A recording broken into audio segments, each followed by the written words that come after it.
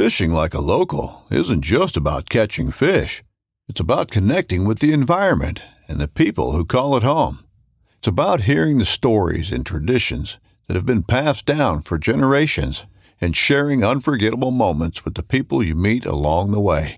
Fishing like a local is having an experience that stays with you forever. And with Fishing Booker, you can experience it too, no matter where you are. Discover your next adventure on Fishing Booker. This upcoming concert season will be all about the boots, and Tecovas is your stop for the best in Western style. Tecovas has seasonal and limited edition offerings this spring and summer, including men's and women's boots, apparel, hats, bags, and more. All Tecovas boots are made by hand in a time-honored tradition with timeless styles that are always on trend. And Tecovas has first wear comfort with little to no break-in period. It's hard to find this level of comfort paired with this level of style. Stop by your local Tecovas store, have a complimentary drink or two, that's WCB style, and shop new styles. The smell of fresh leather and friendly staff are at your service. Many stores even have leather custom branding to make your boots truly personalized. And with regular live music and events, there's no in-store experience like it. If you can't make it into a store, just visit tecovas.com. That's TECOVAS.com. They offer free shipping on all boots, as well as free returns and exchanges, and ship right to your door. Go to tecovas.com and find your new favorite pair of boots today. Hey guys, what's up? This is Dan the Fitness Man. We're talking Elk Shape Podcast 27 today. I'm going to sit down with a guy named Tim you probably have never heard of. He is definitely not in the hunting industry. He's not Insta famous. This guy is just a regular blue-collar dude. And he's not like a world-class elk hunter. Believe it or not, this guy has only elk hunted one season. He did it with his dad and a friend. And between the three of them, one guy killed a bull, one guy got a shot, and he almost killed a herd bull. First season over-the-counter elk hunting ever. And so I was really just blown away digging in on this podcast about how much research this guy did and the technologies that he took advantage of in this day and age. You really, truly can do a ton of homework leading up to your first year of elk hunting, or maybe you're just not a great elk hunter yet. You're like okay, or you're not consistent, or maybe you're an expert. Well, he dropped some great knowledge on this podcast, and I was super excited to have him on, and I kind of had to pull it out of him, but just sit through this podcast. You're going to pick up some nuggets, and for you guys out there, mainly that have not killed an elk yet, this one's for you to maybe think about some things that you should do differently going into this season, and what you can do from your computer, what you can do to make yourself mentally and physically stronger, gear-wise, and how to just put yourself in the best position to get yourself a blue-collar, over-the-counter elk tag on public land. Thanks for listening, and enjoy the show. Elk Shape Podcast with me, Dan the Fitness Man. Today we're bringing on a fellow do-it-yourself bow hunter. His name is Tim Connor. What's up, man? How are you? Hey, Dan. Good. How you doing? I'm doing great, man. Thanks for coming on, and pretty excited to chat with you because you're in a unique situation where you're one of the first guys to crush the learning curve and get it done in your very first year. That was last year, right? Yeah, that was 2017, and I didn't get it done. I got close 3 times, but 2 guys in our groups got shots. 1 guy got a bull. So 1 out of 3 got a bull. 2 guys got shots. Did you ever get your bow pulled back? I didn't get my bow pulled back. I had a monster herd bull within 100 yards 3 different times, and I didn't have an ethical shot. Okay. Well, let's learn about you first, Tim. So give us your background. My background, I grew up in the Midwest, hunting whitetails. Anything outside, really, whitetails, small game. Any excuse to get outside with my buddies and be out ratting around in the outdoors. So typically hunting in the Midwest on the whitetail side, I'd be bow hunting, and you can hunt October through December. So I'd go through all the seasons, but I was most passionate about bow hunting. And, I went through college, wasn't able to hunt much just because of college stuff. I was busy. I went on internship a couple different times out of state, focused on my career, and got out of college. Spent a couple years working and decided it was time to refocus on hunting. It was something I was always passionate about, and I loved it. Just other life stuff got in the way, and it was time to refocus and do it. Yeah, for sure. So you moved over this way, out west, almost 6-7 years ago? Yeah, so I graduated college December 2011. a degree in professional golf management, which is a business degree that's kind of unique. It's a business degree, but you go 4.5 years straight through college. You don't get any breaks. You go through summers. And you do a couple different internships. That's part of the prerequisite for the program.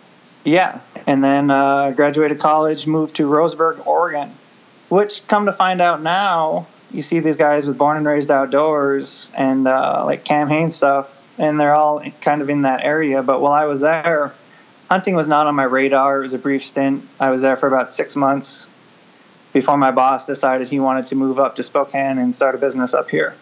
Oh, really? So he wanted to change locations?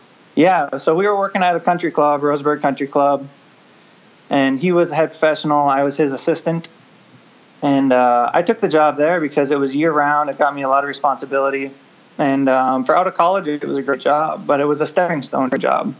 And about 6 months into that job, he said, "Hey, I want to move up to Spokane and start this business called Golf Tech. You know anything about it? You know anything about Spokane?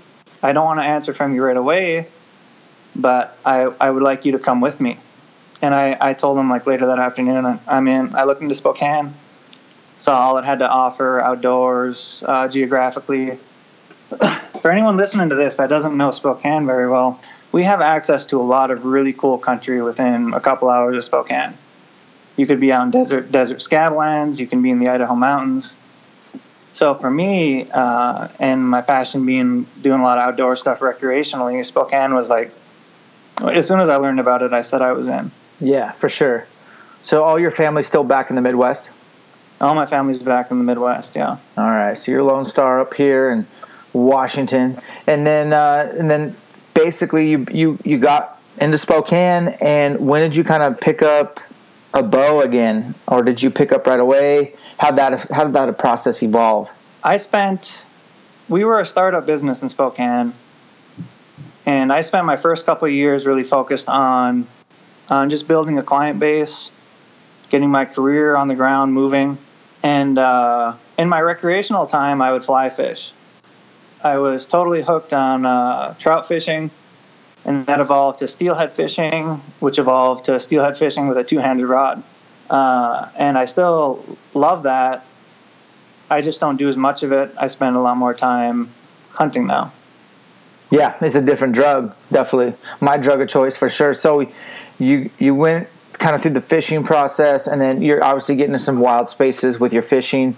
Yeah. What led up to last year's elk season? I really want to dive in to a guy like you who you work as basically a golf pro, business management.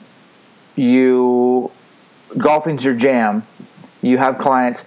I mean, the bow hunting thing is, I don't know a lot of golfers that bow hunt, so you're one of the first, but I love it. I think it's great. Yeah. Take us through the lead up to 2017, because I'm really going to pick your brain about, how you did it on your own, and how you and your buddies, how did you get your hunting buddies and all that kind of stuff together, and because who you hunt with is very important. So let's go through that. It is, yeah, and I'm still trying to find the right group of people. I have some terrific people I hunt with right now, but the way my schedule works, we can't always sync up schedules. So I do some stuff on my own right now, but I'm still trying to find people to hunt with. Bring me back that question again. Let's talk about last year's season, the lead up to it, and was that your first year out? Yeah. So 2016, my mind really got started stirring. Like, I need to be out in the woods. I need to be doing stuff. It was intimidating, though. Where I grew up in the Midwest, everything was public, almost. Yeah, I grew up in northern Michigan, as far north as you can go, and there's a lot of public land. And then out here, it was a change of pace, especially where we live in eastern Washington. There's a lot of private, and it's tough to find public land. So, but I got my brain stirring in 16, and in 17, I decided I'm going to commit to it. I'm going to make sure I have all my gear, have it dialed in, and I was going to figure out spots to hunt. I was going to scout it. I was going to do it right and spend my time. I looked at it, and I wanted to hunt for mule deer because I've never got a mule deer, and I wanted to elk hunt. So I structured my season that way. I was going to do the first few days of September mule deer hunting, and then towards the end of September, we were going to do a big trip and go out elk hunting. When talking about hunting buddies, I invited my dad out for that trip. He had never done an elk hunt. His challenge was going to be that he couldn't pull a bow back, and he had been crossbow hunting in Michigan. So luckily, Idaho is, if you go through the processes and you have a bad shoulder, it's possible to get a crossbow permit. So he did that. And then I have another buddy in town who has done some hunting, never harvested anything with his bow. Really good guy, though. And I invited him as well. And he said he was in. Okay. So you guys got your crew lined up. Where did you guys decide to go? I know Eastern Washington. I don't even hunt Washington unless I draw a special tag. I don't even. The seasons are super short for archery, relatively speaking. You have to choose a weapon. A multi-season elk tag, I still don't believe exists, even though I've put in for one for multiple years. It's a rough state. It's pretty heavily hunted. There's a lot of hunting pressure, and if there is public spaces, you're gonna have to work for it. And it can be done. I got a couple good friends that do get it done every year, but I spend my time elsewhere. What was your guys'? Did you guys start kind of researching and then go from there? Like, how did you decide where to go? Yeah, so I definitely did the majority of the research. I used Go Hunt and Onyx, both which were invaluable to helping me find public land. With Go Hunt, anybody that hasn't been on there, the insider function is amazing. You can filter down your search criteria by species, success rates, harvest size, yada yada yada. It's all good data, and I like the data side of things. I understood Washington had 4 seasons, and I searched and committed to hunting Idaho. I just wasn't sure where in Idaho I wanted to hunt. Knowing that northern Idaho is basically in our backyard, I didn't want to ignore that, but I knew that we were going to have time to do a big trip. So we committed to hunting southeast Idaho based on search criteria I used on Go Hunt. That's what I tell people when they ask me where to Idaho to go, because I think Idaho is probably your second or third best over-the-counter state. Colorado would be number 1 just because of the sheer numbers of elk. And then you can go to some over-the-counter places year after year. The prices are really good. My second choice is Montana, just because it has 11-week season, with archery being 6 and rifle being 5, and you can really find some good country there depending on where you live geographically. And then I think Idaho's definitely third place. It's got a ridiculous amount of country. If you flattened out Idaho, I don't know how big it would be, but it would be very big because it's steep country, and you can hunt the desert. You can hunt the southeast where that borders Montana. You can get into the Frank Church Wilderness, which is the biggest wilderness in the lower 48. I mean, you can hunt North Idaho brush bulls like I do. I mean, it's pick your poison. So you guys chose southeast Idaho. Did you do an actual scouting trip, or did you just wait till you get there? We didn't do a scouting trip, but I pored over Google Earth and would reference Onyx maps to tell me, 1, if the land was public, and then 2, I would save spots that look good to me, being a beginner elk hunter. I don't know that I really knew what I was looking for, but I was looking for spots that I thought looked like they could hold elk, spots with water, spots with a mix of terrain. I really thought it would be cool to have the opportunity to find an elk in the sage. I kind of tended to blend. Those are my favorite looking spots, was the thick timber with some type of sage or open nearby with plenty of water and terrain diversity. Definitely. So who turned you on to Go Hunt, Onyx? Who turned you on to Google Earth? Did you just kind of stumble upon it reading blogs? Like, what were some resources that you found, this digital scouting tools? Yeah. I don't know who I can give credit to turning me on for Onyx or Go Hunt. I don't know if I found them on the internet researching. Did a lot of research, just random blogs, random hunting forums, just reading, pouring through that stuff. And you start to see the same names pop up. Like, you see Go Hunt, Go Hunt, Go Hunt. And you're like, well, why am I not on there? I should be. You see Onyx. It just makes the game so much easier, especially if you're in an area that you have any question on borderlines. Okay. So digital scouting, what do you have any tips or advanced tactics on digital scouting? Did you use Google Earth Pro? Do you have you learned the preferences back end and as far as how to kind of set it up so you can drop stuff? I mean, did you just kind of learn the hard way? I mean, how'd you do it? Yeah, I learned the hard way. My system was Google Earth on one tab, Onyx on the other. I would hop on Google Earth and I would pore over the land, find spots, and then cross-reference back to Onyx. And if it looked good, I would mark it as a probable spot, throw a couple of side notes in there, and mark it. And I would save my maps offline, so I was able to use them. Basically, my phone was my GPS.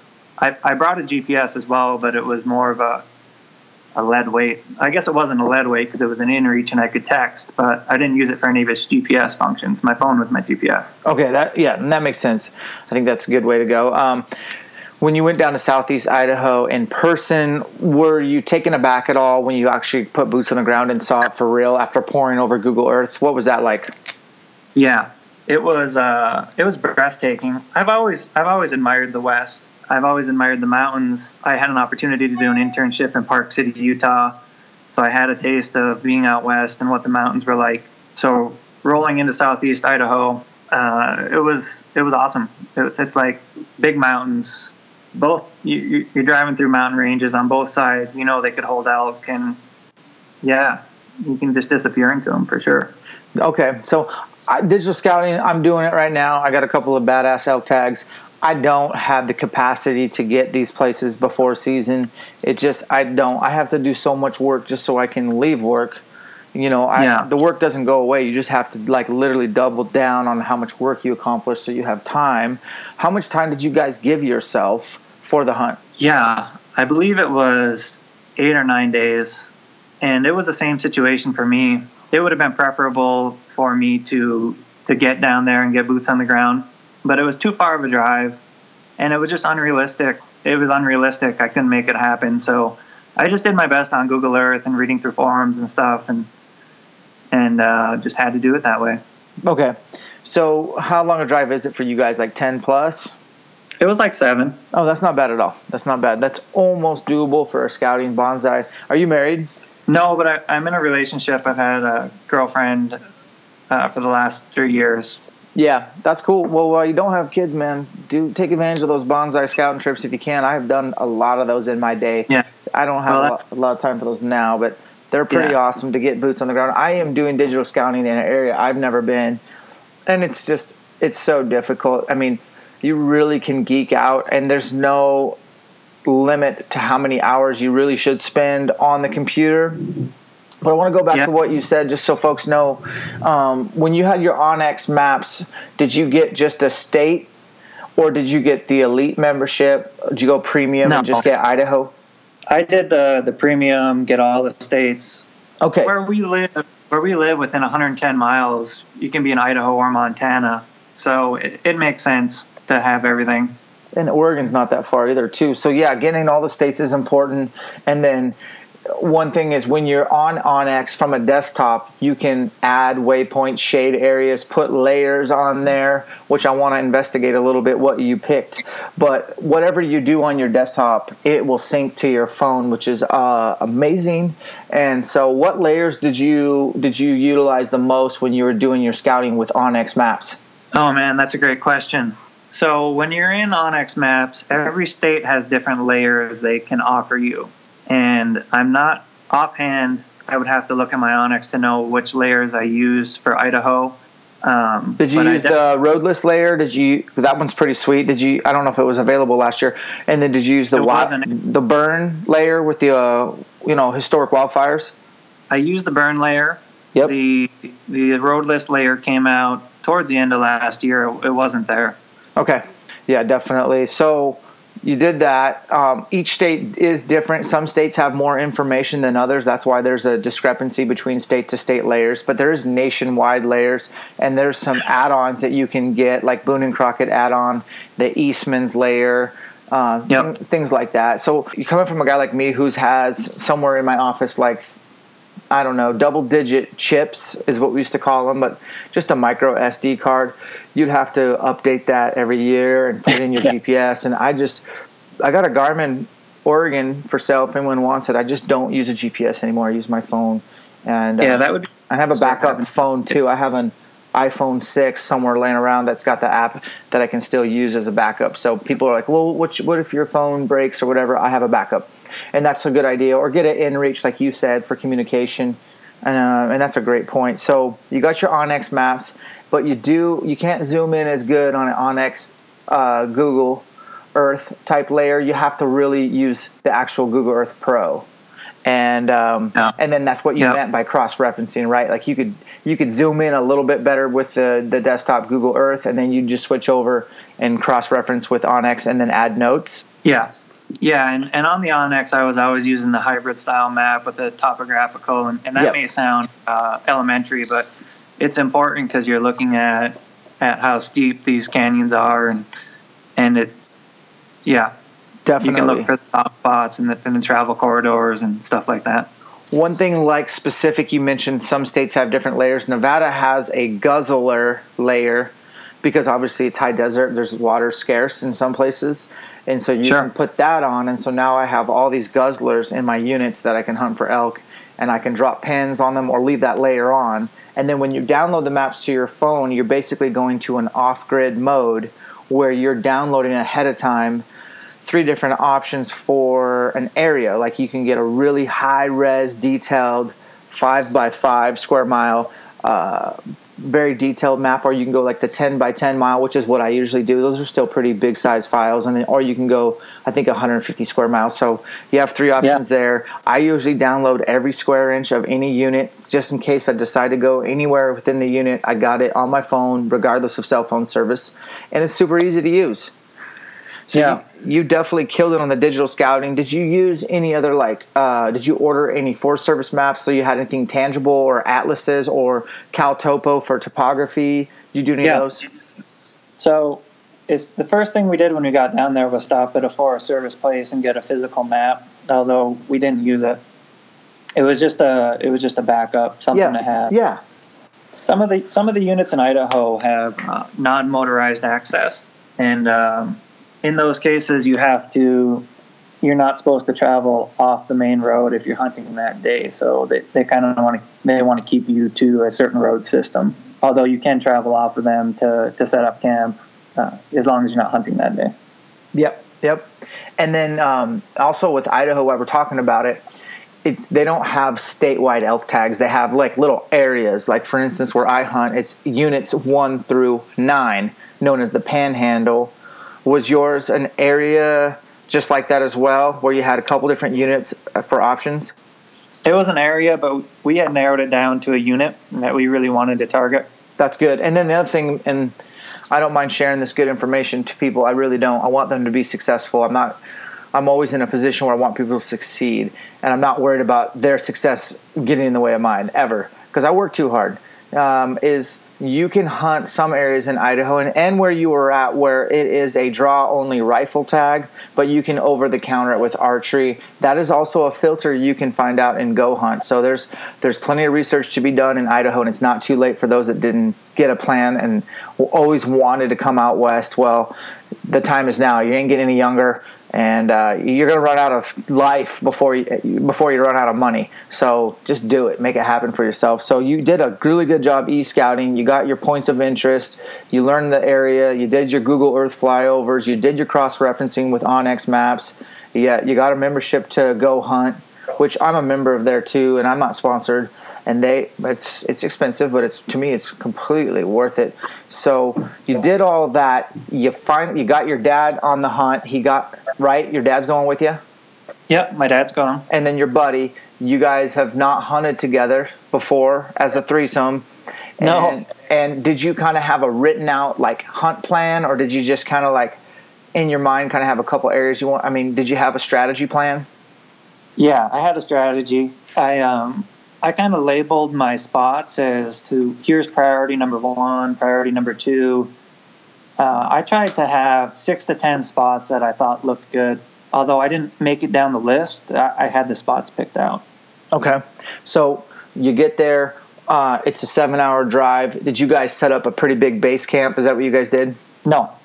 No, we got there that day, got our Forest Service maps, grabbed a quick bite to eat, and then got up into the hills. And the first spot I had picked out, I wasn't sure what elevation the elk were going to be at. So we went in from the bottom of this spot and tried to scout it. And this was in the Sage Flats, and I spotted a pretty good muley buck, but no elk there. Okay. And our plan was for camping was just to do it out of our backpack, no big base camp. That's really smart. Now, that's also intimidating for some people, but I really think that's the way you're going to have to go. Your first couple years in the elk hunting learning curve is don't be afraid to backpack hunt. I've said it before. You're going to make mistakes. You're not going to carry enough gear. You're going to carry too much gear. But, dude, you're going to have a better chance of being an elk when you're not wasting precious energy going from a base camp to a hunting area. And we'll talk about another tactic in a second, but energy is the number one commodity on an elk hunt. It is. Yeah. And when you run out of food, you got to go back. And so you really have to make that food that you have last. And the best way to last is to camp on the elk. Plus, at night, you can hear bugling a lot better. Elk are way more vocal at night, period. I don't care what anyone says. That's just the facts in Idaho. And if you didn't see any elk that day, you could sure hike ridges at night and get on the Elks program and bugle into every canyon until you find somebody who wants to play ball. Yeah, for sure. And my thought was we could be mobile. And for a person out there that's looking to get into elk hunting, you can read about gear for days. Like, you could spend as much time researching gear as researching elk. And I just wanted to keep it simple. And although there is a lot of gear to accumulate for backpacking, you start to add another layer of gear when you think about setting up a base camp. Yeah. Just keep it simple. Get the best sleeping bag you can afford. Don't be cold. Get a pad. Don't sleep on the ground. Get the best backpack you can afford. I really like my EXO. I've been running that, and that is the lightest pack out there. I noticed in your blog that you run a Stone Glacier. That's a very, very good backpack. It's very lightweight, made out of Montana. So we had a mix of Stone Glaciers and EXOs. I ran an EXO. The other guys ran Stone Glaciers. Okay. And my dad had he wasn't going to be as avid as an elk hunter, so he wanted to keep it on the cheap. And he did something like an Elks Outdoors. They make a pack that's brown. It was sufficient. It packed elk well. It was a little heavier, but he saved a couple $100. Okay, so you got some basic gear. Although it sounds like you spent some loot. If you have an EXO pack and an InReach, there's $1,000. And then you said you had a pretty good sleeping bag. What was it rated for? Yeah, so the sleeping bag, I saved a few bucks on. It was not ideal. When we got into the mountains, I don't know if you remember last year, but there was a snowstorm that hit Idaho like September 20th, and it pushed everybody out of the mountains in the kind of the area we were hunting. And we got there on the backside of that storm, and the average day was probably 45 to 55, and the average night was probably 25. Mm-hmm. And I had a sleeping bag rated for 40. Ouch. And I slept in my down puffy a couple nights, and I was just warm enough, but if it dropped a couple degrees, I would have really been scrambling. Dude, yeah, of course I remember that storm. I was in Idaho, and I had amazing elk hunting until about the 15th, and then from the 15th through the 19th is when we got hit really hard, and our elevation isn't as high as southeast Idaho, but there was snow up high, and then it was piss and rain down low. I still went out because I'm foolish. I couldn't get into elk very well. A couple days the winds were so high I could hardly hear bugles, but I still went out. But I think I started 2 to 3 fires a day just to dry out, warm up, go again. And I actually killed my bull right at the back end of that storm on the 20th, and in snow. And then my dad came in, and we killed his bull the very next day in snow, which was awesome. And that snow was gone in a couple of days where we're at. But in some places I heard that there was feet, a couple foot, here or there. And how much snow did you guys get? I think in the high country, in the highest country, there was about 18 inches. Yeah. When we got there, it was the same snowstorm. It was like the 15th to the 19th. We got down there the 21st or 22nd. And it was on the back side of that snowstorm. And there was probably a foot in the highest country, which was 9,000, 9,500. And I thought the snow was going to be to our advantage. I thought we would end up maybe tracking some elk, or at least, not knowing where the elk were. I thought the snow would be an advantage. And it wasn't? It was. We just didn't track elk. It made it easier with blood on the ground. But we found elk from bugling. We didn't find elk. Definitely. Yeah. Bugling is where it's at. So why did you select the 21st through the 29th or 30th versus 15th through the 23rd versus does your season open the 30th down there, August 30th? Yeah, it did. So why did you choose, did you feel like that was going to be the heart of the rut, or what did your research tell you? Yeah, well, I wanted a velvet muley, and I was going to try my shot at that in the first week of Washington. Okay. And then beyond that, I was more or less, I knew elk would be bugling through September, and it's just a matter of hitting it right. And I chose the last 10 days of September only because I thought there would be less people in the woods. I figured 15 to 22, or that 13 to 22 is kind of the sweet spot for people in their elk trips. It is. And actually, when I got down into town, the people I talked to at the Forest Service said, elk typically bugle the best here the first week and the last week of September.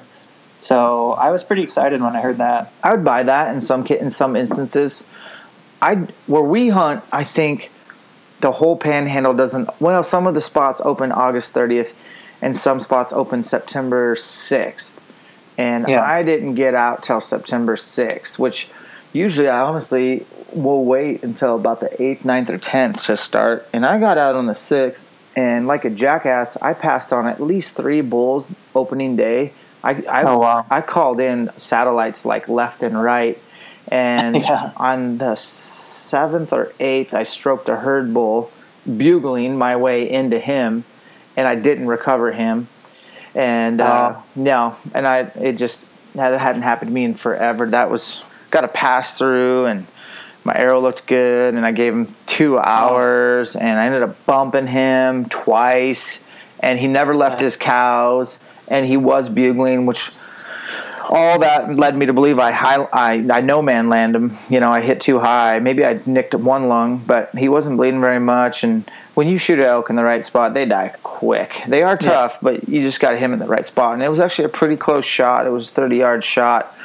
In hindsight, I should have actually shot him for about 20 just because it was so steep and I was on the uphill side. But my point was it was lit in the first opening days there. I mean, it was amazing, and I ended up passing a few more bulls, and then that storm hit, and like I said, it kind of shut everything down, which I hate excuses, but it did shut it down until the 20th, and here I am on the 20th with no elk in the freezer. I usually kill 2 bulls a year, and I hadn't even killed a bull yet, and I was really kicking my own ass, saying, "No, why did you pass on any elk? You know better." Because Mrs. Staten would not allow me to come home if I didn't kill an elk. We literally live off of it. So luckily, since that storm broke, dude, I shot the first bull I called in, and he was a rag bull, but I was so pumped. He was a big body bull, which is awesome. We're still eating on him. And I spent the rest of the season pretty much trying to kill a specific bull, which was a lot of fun. I learned so much about hunting. And that's the beauty of elk hunting, Tim. You're always learning. So let's get into your hunt. I mean, I really wanted to cover all that background information because you have no idea. People are going to eat that up because there's not a lot of schools out there to just teach you. Did you think about doing Corey Jacobson's Elk University? I didn't. I wasn't aware of it. I actually just signed up for 3 weeks ago. Awesome. I want you to give me some feedback when you're done. I sent my dad to take it. I haven't done it yet. I may, but my dad took it, and I noticed that he was much more of a, I think he just approached it a little more intelligently last year. We really made better decisions, and we worked together better. I generally hunt by myself 9 times out of 10, but whenever I do hunt with my dad, I generally just call. And he's a shooter, and so we've had a lot of success that way. I've called in every bull he's ever killed, and it's pretty cool.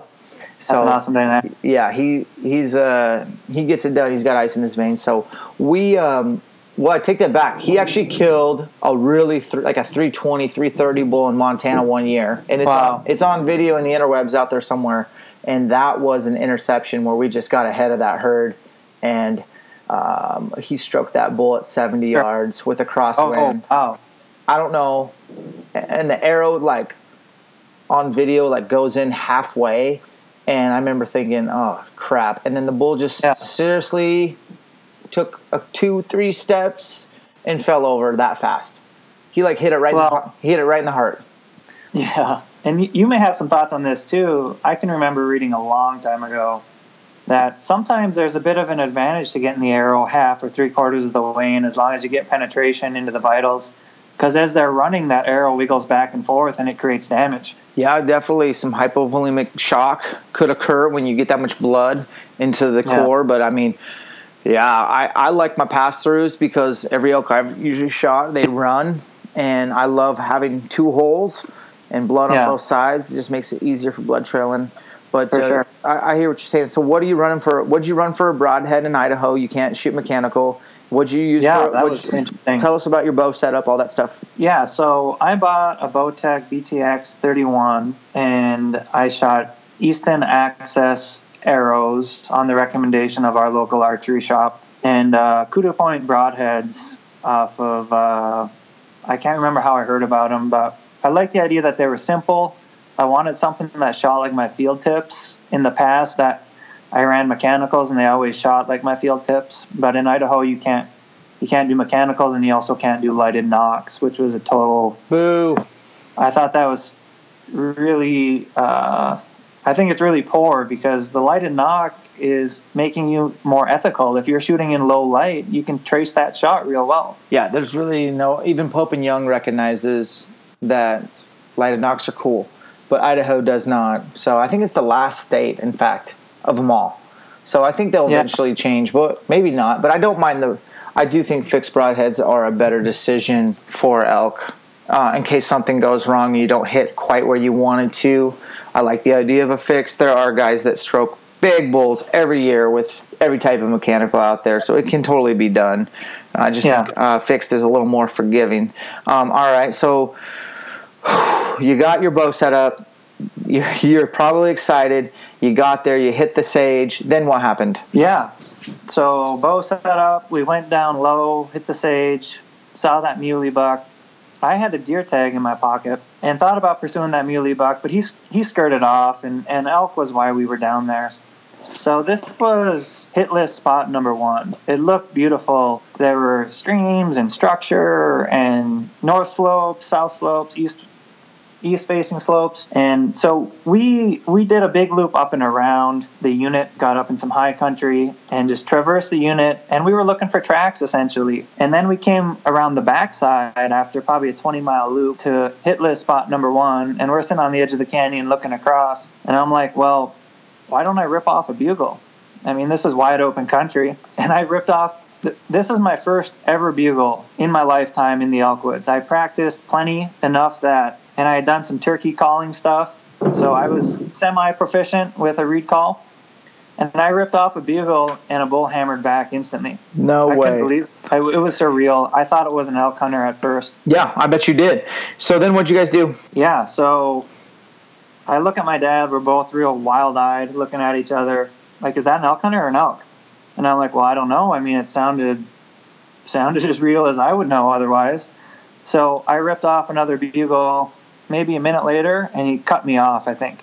Oh, perfect. And when that happened, I could tell that elk had moved like 300 yards. And I'm like, well, a person wouldn't cover that kind of space. No. But anyway, I ripped off probably 10 more bugles, all in which we passed back and forth. I mimicked him. He was making that noise, that type of thing. And he was chuckling at the end of his bugle, or just chuckling? Yeah, he was chuckling at the end of his bugle, and I started mimicking him, and he was fired up. And after probably 8 to 10 bugles, I looked at my dad, and my dad says, "Let's go." And I just looked at him, and I'm like, I'm looking down this canyon, and this canyon is steep. Like, it's the kind of thing when you know crawling up the other side, you're almost going to have your hands on on the wall climbing. And my dad was 63 years old and not in excellent shape. I mean, he's in okay shape, but a couple knee surgeries and stuff like that. And he's like, let's go. He's wild-eyed. You know, he's got elk fever. I've got elk fever, but I'm just trying to think my way through it.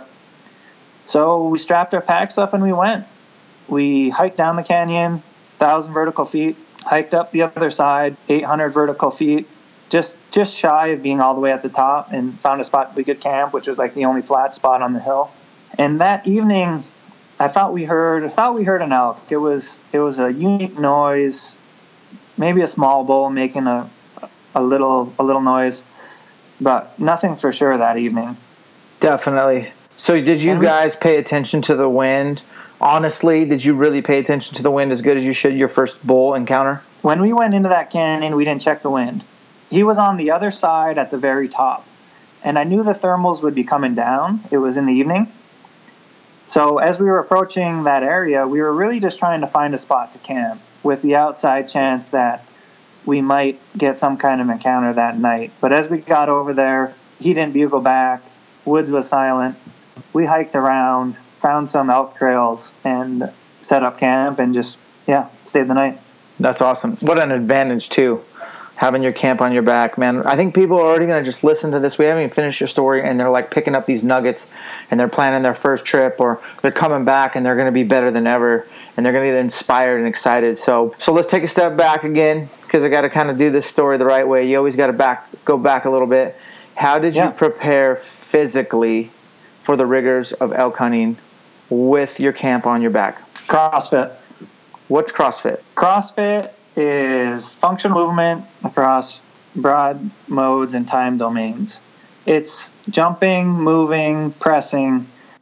It's moving and across a lot of different stuff. It might mean one day you're lifting super heavy. It might mean the next day you're lifting light with a lot of reps. But it's always at high intensity. At least there's a section of it that's at high intensity that's getting your heart rate up really high. When I moved to Spokane, I committed to doing CrossFit, and I've been doing it for the past 6 years. Okay. Which box do you go to? So I started at CrossFit Spokane. When you type it in on Google, it's the first one that comes up. Oh, that's my bad. I should maybe pay for some Google AdWords. Yeah. I followed class programming for the first year. I made really good progress. I was probably in the best shape of my life, but I wanted to pursue doing it more competitively. So then I kind of veered off on my own direction with a couple people and started following some of the online competitive programming. Yeah. And I went through that phase for 2 to 3 years. And towards the end of that, I switched to CrossFit Duratus. Okay, right on. I know those guys too. All right, that's cool. So when you talked about CrossFit, that's what got you in shape. A lot of people are intimidated to do CrossFit. They feel like they're going to get hurt. I feel like you could get hurt doing anything. You could get hurt crossing the street and get hit by a car. You can get hurt snow skiing. If you do MMA and you like to roll or do BJJ, you could get hurt. CrossFit definitely has its risks, but there's also its benefits, and you have to kind of be intelligent about how the older I get, the less risks I take. The less squat snatching sessions I do a week, things like that. I still snatch and I still clean and jerk and I still do, high level skill gymnastic stuff, which to a CrossFitter is high level, but by the way, to a gymnast, like a true gymnast, we're doing little kid shit. But you know what I'm saying, and it's good. But when did you start to understand that the CrossFit and the physical stuff was part of it, but getting through the mental side of the CrossFit was going to help you in the mountains? Well, at that stage, I wasn't doing CrossFit to prepare for elk hunting. I was just doing CrossFit for life, and I had competitive ambitions. And I knew as a platform that CrossFit provided the most well-rounded fitness. I had spent my whole lifetime in athletics and through college, more or less strength training, and was intrigued by CrossFit, but had a pretty poor experience walking into my first CrossFit gym. I talked to an owner that was, it was a poor experience, and that was in Roseburg, and I became disengaged with it. And then when I moved to Spokane, I said, hey, let's do this. Let's make the jump. Let's figure it out.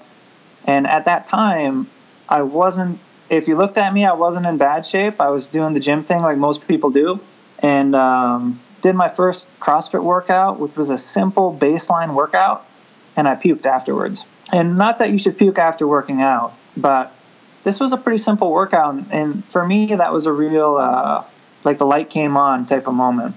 I was like, I need to be in better shape. I need to learn more about this. And as you mentioned, a lot of people think CrossFit's dangerous. This is the business side of me talking, but the CrossFit business model, you can open a gym without a lot of experience. So when that happens, the quality control becomes not so great. Glassman's theory, or my interpretation of his theory, is that the fittest will survive and that the fittest CrossFit gyms will survive. Yeah. And now I think we're seeing the benefit of the people who have had the CrossFit gyms open for a while. They survived for a reason. They're providing really good coaching, high-level scaling. So being able to scale a workout for a 75-year-old that has poor mobility to a 20-year-old that has competitive ambitions. A CrossFit workout that's done well can scale across all those domains. Well, I'm just jumping on this because I haven't had a lot of guests that do CrossFit. Everybody knows that I do CrossFit. I mean, CrossFitters and vegetarians talk about it the most, right? But once you get immersed in the lifestyle and the community and the culture, it's pretty hard to go try anything else different without being let down, because every day is a new challenge and you get tested every day, just like you do in the mountains. And the little weakness that whispers in your ear, you get reps at telling that voice to shut up and to push on. Yep. And that right there is what builds mental toughness. Nobody's born mentally tough. I feel like you got to get reps. And that's what I've found to be the main advantage is, sure, I'm really fit and I feel great. I feel injury resistant, but I feel like I have a leg up on the mental side of things where I can push past limits and nothing's really as bad as it seems. That ascent in the dark to go 2,000 or 3,000 feet, it's just a chipper, which is a CrossFit type of workout that's really long and you just chip your way through it. And it's just one big chipper. You got to, pace it and breathe and work rest and manage your rest periods just like you would in a hunt. And it's important. So, all right, we digressed long enough down that rabbit hole. We could go deeper, but so you're in good shape. You're doing CrossFit. You guys you camped the first night. Take us from there. And we have, we're about 45 minutes in, so we're going to try to wrap this up in 15. So tell your story as best as you can. The next morning, we wake up and we go to where we thought the elk were, which was a sage flat on the end of the thick timber. And there's a couple bugles, and we're just heading that direction. And we get to the edge of the sage flat, and I look across, and I'm like, holy shit, is that an elk? And I look over at my dad, and I throw my binos up, and it was a cow elk feeding 200 yards away from us. As we're watching that cow elk, we see this bull crest over. And this wasn't the herd bull. This was, I guess he was a herd bull of his own right. He had 5 or 6 cows with him. But he crested over the hill, and I saw his antlers come over the hill, and it was like, I wish I had a photo. I did a Snapchat story, but I didn't save it. I see his antlers crest over the hill, and I'm like, holy shit, that's a 5x5.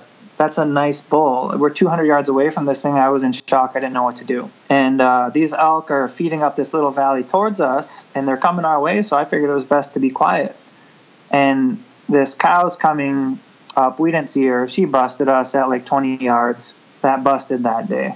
On a bit of a side story here, the third guy is coming to meet us at this point. He's coming to meet us that evening. So I'm on my inReach with him, texting him back and forth. And that evening, we didn't get into elk. We're just trying to get our buddy over here so he can meet us. And he comes in at like the evening time and descends into the valley. And he gets down to the creek, which was 1,000 feet down, vertical feet, over like, I don't know, a half a mile. It was steep. And he says, I found you guys. I'm down by the creek. And we look at each other and we start laughing because we know he has to come up another 800 feet. Yep. And I'm like, no, you haven't found us. You have to just come to the inReach. When you text somebody with an inReach, it sends your location. And we were probably texting him as we crossed the creek, and he just put that into his GPS. Yep. So he has to come up the other side, and we're laughing. And as he's coming up the other side, he's sending us an inReach message every couple hundred feet, like, am I there yet? He didn't know where he was going. He just had a GPS waypoint, and he was a bit skeptical. And we were laughing back and forth because we knew the climb he was doing. It was miserable. Yeah. And he came up, he found us that evening. We got a game plan together, talked about, the elk are staging down by the sage. We're going to wake up early. We're going to try to be down there. And that morning, we got over towards the sage, and we can hear bugles. I don't believe I was bugling to the elk. We were just hearing the bugles. And we run into some other hunters. And I'm like, wow, where did they come from? We just crossed this canyon. Nobody else was there. But if you looked at the map, there was a Forest Service road that was about 4 miles if you hike down the Forest Service road to get to where we were. And that's what they did. They said it was their last day there. They were chasing these elk. They were from Wisconsin. Talked to them a little bit, and we knew it was their last day. And anyway, that day was kind of over. We got back to camp that evening, and we realized we're not getting an elk out of here if we shoot one. We have to be smarter about this. The canyon's too steep. Maybe I could have took a load out, but it would have been pushing it. Yeah. So we were just trying to be smart about it. We knew that Forest Service was rolling, that they were heading out. We didn't know exactly when, but we packed out, and we figured we'd hike in the other side and come camp in, and hopefully nobody was at the gate. And this is where it kind of starts to get really real. So we come around that gate, they're gone. We park, throw our packs on, and we head in. We know we have about 3.5 miles to an area that looks like it would be decent camping. That would leave us about 1 mile away from where the elk been. And I leave those guys because I hiked at a different pace, and we knew where we wanted to camp, so I figured I'd meet them there, and I could get in there earlier and get camp set up. So I get in there, and the two bulls are hammering off below me, back and forth, bugle, bugle, bugle. I don't know if I heard 20, 30, 40 bugles. It was like 600 yards below camp, probably, down in this little valley. And I'm sitting up at the top of this valley, and I'm squealing on a cow to them, and they're bugling back, but they're not coming towards me, and I'm trying to figure out, like, what am I doing wrong here? These elk should be coming in, but looking back, I should have moved more aggressively on them or made a smarter move to get more near them. I was too far away. I wasn't in their zone. But anyway, I heard a lot of bugles, and I was fired up. So we set up camp there that night, and the next day we're going out towards the Sage Flats, and there's kind of a central area where you could listen to bugles and then make your move from there. So same deal. They're staging down the Sage Flats. We hear them bugling. We're moving down this ridge towards them, and we hear the bugles coming towards us. So essentially we got in front of this herd. But we were also on top of the ridge, and the thermals were going down, which, looking back, we were just excited. We should have been on the other side. But these elk keep coming along, and I hear them coming. I can't see them. My dad's down the ridge 80 yards from me. I'm cow calling a little bit, and the bugles are calling back to us so we can kind of tell where they are. And I know they're getting close, and I let off a cow call, and I see my dad throw his crossbow up. And I could see tips of antlers down in the woods. And my dad shot real wide-eyed. I asked him how he thought it went, and he said it was a tight shot, but I think it went well.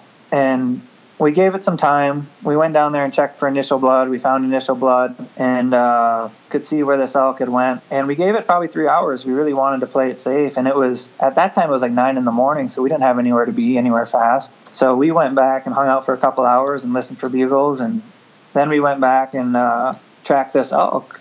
And we tracked it for probably 5 or 6 miles, and the blood trail just dissipated and dissipated and dissipated. Yep. And we tracked it for like 6.5, 7 miles, and we're up in this pretty sweet wallow, and we hear another bugle coming from the opposite direction the blood was going. And at that point, we had tracked it for probably 4 hours, 5 hours, I don't know, a long time, a lot of miles. And we're running out of daylight, and we had to call it. We didn't have any trail. We just knew the general direction the elk went.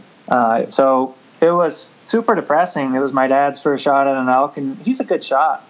Harvested a lot of whitetails over the years. He got excited, and it was a long shot, and he tried to thread it a little bit. And Yeah. I don't know if it hit him in the shoulder blade, but there was only blood on one side, and it seemed like it was low from what I could tell. So maybe low shoulder, something like that. But anyway, we didn't recover the elk. Yeah. And we're all kind of bummed, but we had a couple hours left in the day. And we're like, okay, we're going to go down here and listen for bugles. And the other guy we were hunting with, Chris, was like, I'm going to go down by camp. You know, there have been bugles down there. And his ongoing joke that whole trip was, you don't need to hike so far from camp to find elk. We have elk right by camp. So he goes down by camp, and I'm sitting there for about a half hour, and I get a text, bull down. Oh. And I'm like, what? What did you do? He's like, I shot a bull. And I'm like, seriously? So I immediately go over to him, and he was 200 yards from camp. It was an intersection of 3 roads, and he was down this one road like 200 yards. And he stroked a bull from like 40 yards. He let off a squirrely bugle. This guy could hardly call at all. Hardly at all. He could hardly make an elk noise. So when I say that, I think anyone listening should get out there and do it first. Like, practice, get as good as you can practicing, but get out in the woods. Like, you have a chance if you're in the woods. And he had this rutted up bull. He let out one squirrely bugle. This thing came running. He gave it a couple cow calls. He dumped an arrow into the ground as he was trying to draw back. Scared the bull. Bull spooked back. He called it in again. He drew, shot, estimated his yardage at 40 yards, shot over its back, spooked the bull, cow called, bull came back in, and the third shot just hit him absolutely perfect. Yeah. Double lung. He piled up like 150 yards from camp, and he actually ran uphill right near this Forest Service road. So the pack out was relatively easy. It was Forest Service road for 3 miles, and we had some elevation change, and I think we were hunting at 8,500 feet, so it wasn't easy, but I imagine it could be a lot worse when they die down in the bottom of those basins. Oh, yeah. Yeah. Okay, so you guys recovered the bull pretty fast? Yeah, the bull went like 80 yards, died right next to a road. Oh, my gosh. I wish you hadn't said that part. All right. Well, then you didn't have a hell of a pack out, but let's talk about you walk up to your first bull elk. You're part of the process. It's a team deal. You guys did it. It was we, not me. And you're going to break down. You've probably broke down deer before, but you haven't broke down the elk. Were you pretty intimidated when you walked up to it, or did you feel like, this isn't that bad? I remember the moment, and it was kind of awe-striking in the size of the animal being on the ground. Just the sheer size of it, seeing it on the ground, it was very real. The whole cutting it up, boning it out, that wasn't difficult.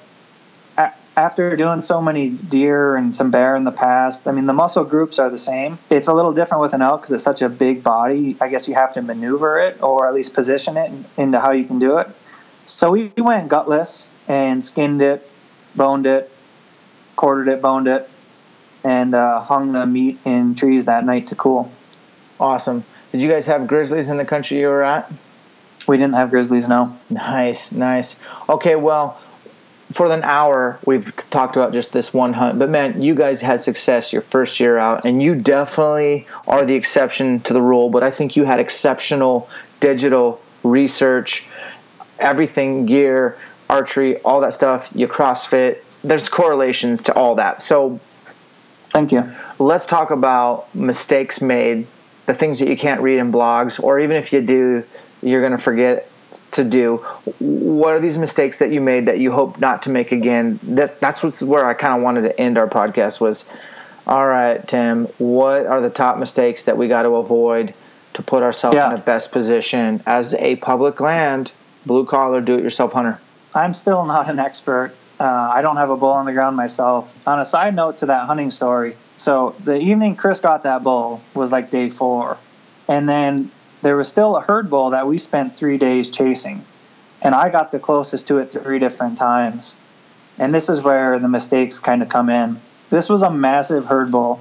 I can't estimate the size very well, but I can conservatively say that after seeing plenty of pictures that he would have went 350. Oh, yeah. Maybe closer, more. He had like 30 cows with him, and he was just stout. I don't know if he was a 6x6 or 7x7 because I wasn't counting the points, but he had a monster frame. And this was the bull that was always bugling to me. And the main mistake that I think I made was I wasn't aggressive enough with him. Right. I didn't move in with him. We would sit on the ridge, and we would sit there, and we would call to him. We wouldn't move much. We wouldn't move in on him. I think that was a mistake. I think we should have located him and slipped in on him and got the wind right. And just hoped we could have slipped in and got a chance at him because he wasn't going to leave 30 cows. What would the point have been? Right? Maybe to defend them, to find another cow. I don't think so. I don't believe so. At least, and he didn't prove that. So we kind of called timidly and stayed back. And every day I hunted a little more aggressively, and every day I got a little closer to him. And I got within 100 yards 3 different times. One time he was at 80 moving closer, and I thought about drawing my bow, and then he pushed his cows out of the area. Oh, yeah. I rounded them up, pushed them out. They were gone. So I think that was the main mistake I made, was that we didn't hunt aggressively enough for him. But some other mistakes, the other guys I hunted with, my dad and Chris, they didn't practice calling a lot, and that showed in the woods. So when you're hunting with a group of guys, you want to all be proficient callers. You're a team. You should be able to call for each other. And if you only have one guy that can call proficiently, you're at a disadvantage. And then we made some mistakes with gear. You know, like the first day, my dad brought in way too many clothes, weighed his pack down way too much. Chris did the same thing. I went in with a sleeping bag that was not prepared for the weather. I think when in doubt, you might as well go on the conservative side. And if it's going to be a low of 25, maybe use like a 15 or a 0 degree sleeping bag. You're better to be warm. You can always shed layers. You don't want to get cold and get pushed out of the woods. Well, and you never know what the weather's going to be. You never know what the other hunting pressure is going to be. You don't know if you got a lot of wolves in the area. You just don't know if the elk moved in or out. I mean, the unknown and unknowable is what you do every day at CrossFit. You never know what the workout's going to be till you show up there. It's the same thing with hunting, man. You have to be adaptable, and you have to be alongside trustworthy peers that are positive. All it takes is one negative Nancy, and morale lowers, and no one's going to hunt their best when you have somebody being a naysayer. So it's very important who you choose to hunt with. Like I say on here so many times, you have a finite number of days to elk hunt. Make sure they're with people you enjoy, or do what I do and just go solo and put it all on your own shoulders. Whatever you need to do, but you got to go elk hunting. Tim, I wish you so much success in 2018. If you want, what's your game plan for this year? My game plan for this year, I have a Montana tag I put in for the general draw. Yep. I'm going to hunt locally, so I've spent my spring bear hunting, and bear hunting is like a synonym for elk scouting because that's really what I've been doing. So I have half a dozen trail cams out in North Idaho, and I just ran cards for the first time, and all of them had bulls on them. So I want to hunt in our backyard because it's the backyard of where we live, and I could potentially day hunt it. And I'm hoping to fill a tag in North Idaho, fingers crossed. And then Montana has that extension of season, so I may do a big trip to Montana, like October 1 to October 10 type of deal, and focus on filling an elk tag over there. But I plan on doing long weekends in North Idaho and devoting my time to really getting to know North Idaho, and then hunt maybe northwestern or southwestern Montana for a big trip. I love it, man. There's so many good options where we live. It is hard to go to some of the other states like down south from where we're at, just long drives. And like Colorado is so appealing, but it's a long ways to get to Colorado from Washington State. It really is. Yeah. Which is unfortunate, but it is what it is. So, well, where can people find more about you? I've been on your website. I think winyourmoment.com. That's your website? Yeah, so I started a little bit of an outdoor project, and the goal would be just to help educate people and kind of follow the journey, I guess, because I think it's intimidating when you start to read about elk hunting out west, or you start to read about fly fishing or backpacking. I just want to provide some education and hopefully lower the learning curve, the barrier to entry for some people. So you can follow the website, www.winyourmoment.com, and then or the Instagram page, which is win.outdoors. Win.outdoors is Instagram. Okay.